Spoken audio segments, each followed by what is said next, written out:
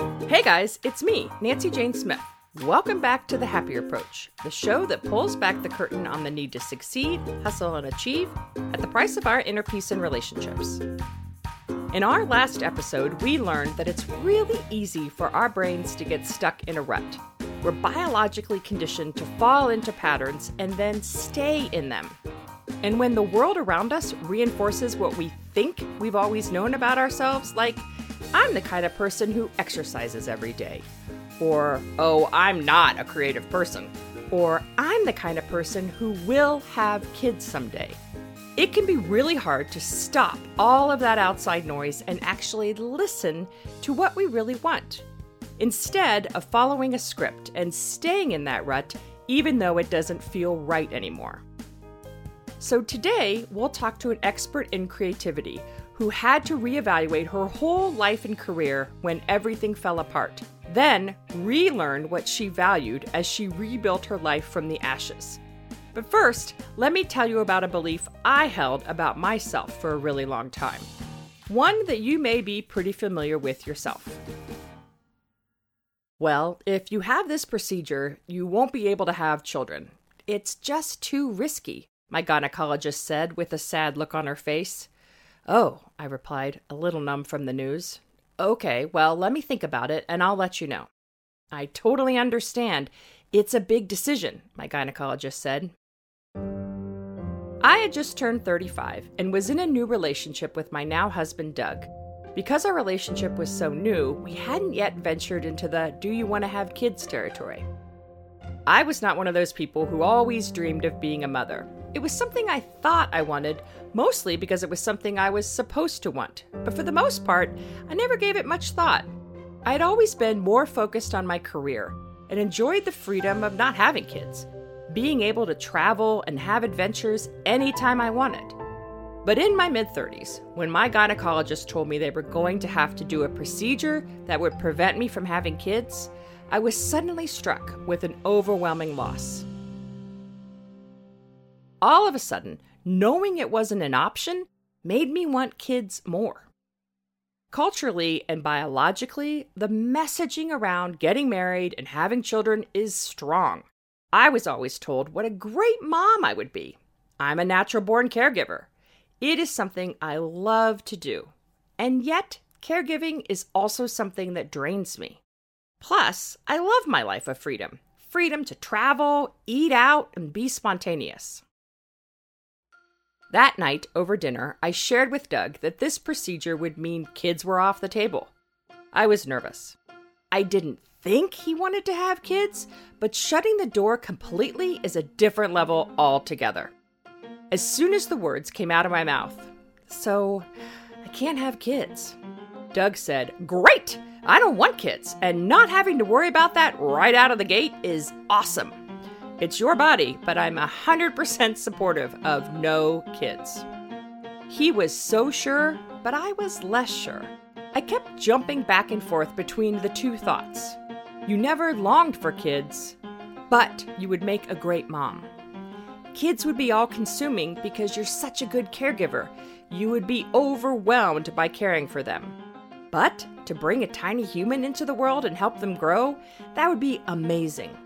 Kids would dramatically change your life. But everyone wants kids. You should want kids. Doug doesn't want kids, and I think he's my life partner. But if you want kids, you should decide that now. Maybe Doug isn't the one. For something that I never really wanted, it was suddenly all I could think about. Part of the reason I was so confused came from the fact that I couldn't figure out if having kids was something I wanted or something I was supposed to want. I couldn't separate this belief I had about myself. You're a great caregiver. You would be a great mom. From what I possibly, maybe, actually wanted. So when I talked to Melissa Dinwiddie recently about her path toward accepting her own creativity, even though her questions about herself were different than mine, a lot of what we talked about sounded pretty familiar. The path has been very long and windy. I thought I was a non-creative person, quite honestly. That's Melissa Dinwiddie. She's the founder and CEO of Creative Sandbox Solutions, a creative consultancy. But before she founded her company, her life looked very different. I thought I wanted to be a writer and started making arts and crafts to procrastinate, and then discovered I loved this thing, calligraphy. She ended up turning her calligraphy hobby into a business. My main business was Jewish marriage contracts. It's called a ketubah, which is a traditional part of every Jewish wedding ceremony. For those of you not familiar, a ketubah is like a really elaborately beautiful prenuptial agreement, and it's a really important part of a traditional Jewish wedding ceremony.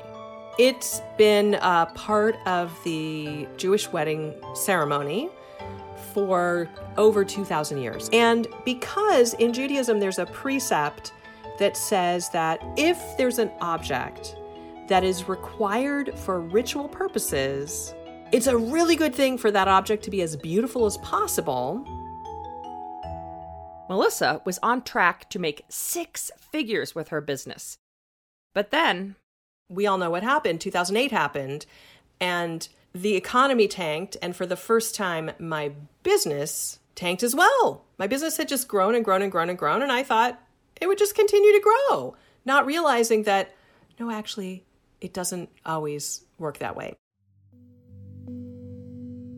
This disruption turned Melissa's life upside down. She desperately tried to drum up business, but to no avail. I threw money at the problem, and the only thing I succeeded in doing was getting myself deeply in debt. So now, cut to 2010, I'm deeply in debt, extremely stressed out. The universe basically walloped me upside the head with a 2x4, which is what the universe will do if you don't figure it out on your own, right? That's when she had a revelation. After so many years of being a so-called professional artist, making my living, such as it was, as a professional artist, I was actually living a highly non-creative life. And I was extremely unhappy. And I wanted to change that. I felt like I was in the gutter. And the beautiful thing about that is the only place to go is up. And it stripped the blinders off of my head.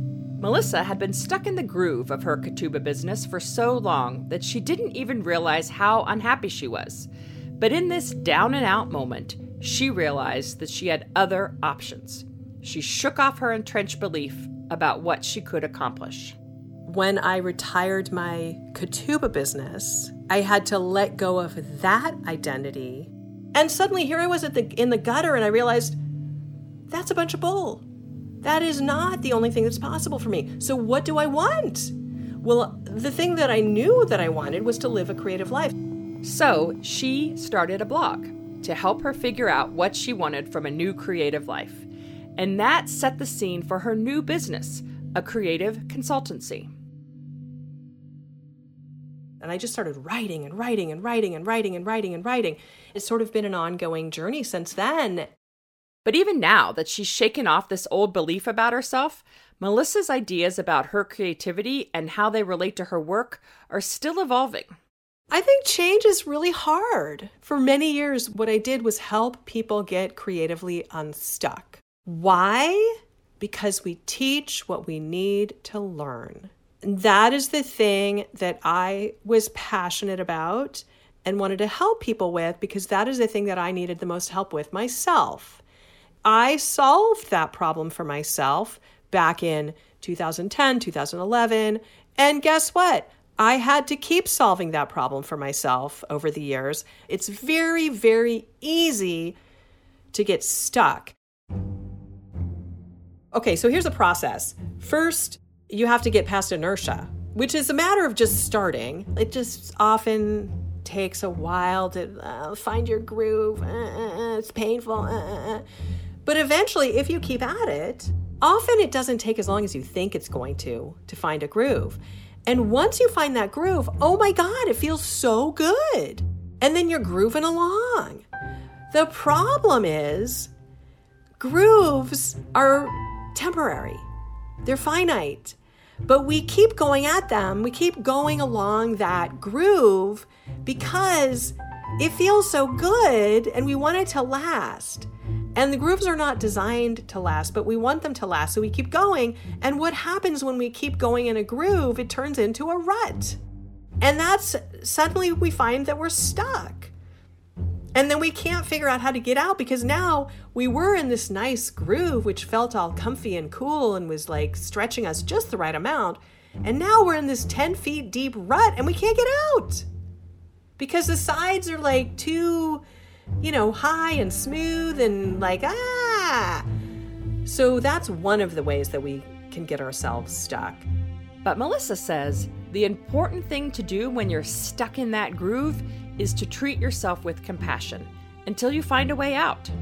Because here's the thing, we're all going to stumble. We're all going to get derailed. We're all going to find ourselves in a rut, whatever. And it does nobody any good to beat ourselves up about it. We are going to beat ourselves up about it. So guess what? We get to have self-compassion about that. Oh, it's okay. You beat yourself up about it. You get to love yourself up for the fact that, you beat yourself up again. Just like Melissa said, it's so hard to shake off a belief about yourself, an identity that seems built into the fabric of who you are. I was having the same problem, deciding if I really did want to have kids or if I could let go of that part of my identity, if it was ever really a part of my identity at all.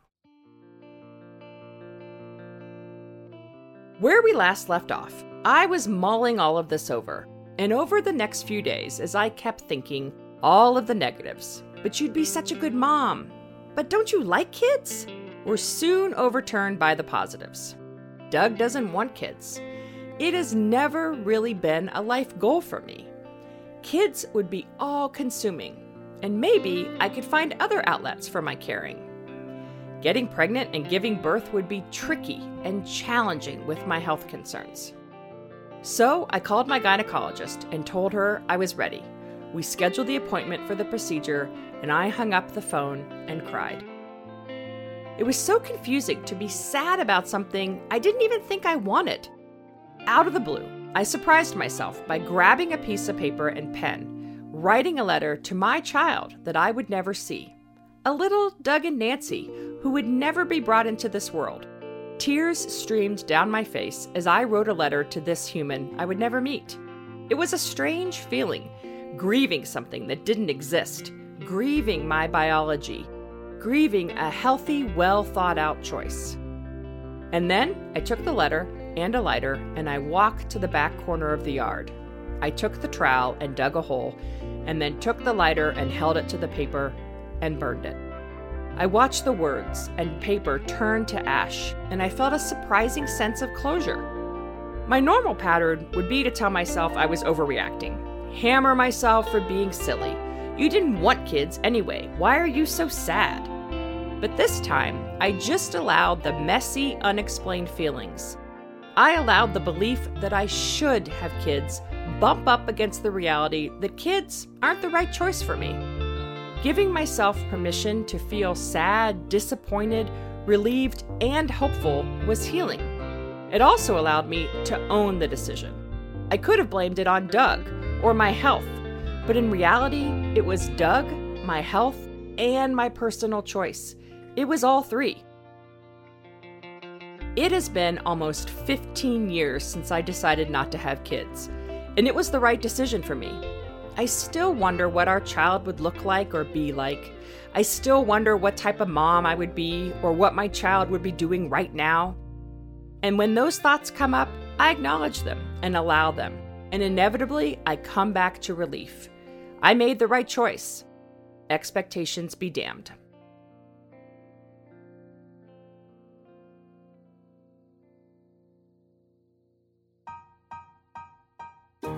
That's it for this week. In our next episode, we're going to talk about change and emotions. How allowing yourself to feel too many or too few emotions can make it difficult to sustain change in our lives. I'll speak to a psychologist, an expert on emotion, moral thinking, and self-conscious emotions to dive into why it can be so hard to make a change when emotions get involved. That's next time on The Happier Approach. The Happier Approach is produced by Nikki Stein and me, Nancy Jane Smith. Music provided by Pod 5 and Epidemic Sound. For more episodes, to get in touch, or to learn more about Self-Loyalty School, you can visit nancyjanesmith.com. And if you like the show, leave us a review. It actually helps us out a lot. Special thanks to Melissa Dinwiddie for speaking with us today. The Happier Approach will be back with another episode in 2 weeks. Take care until then.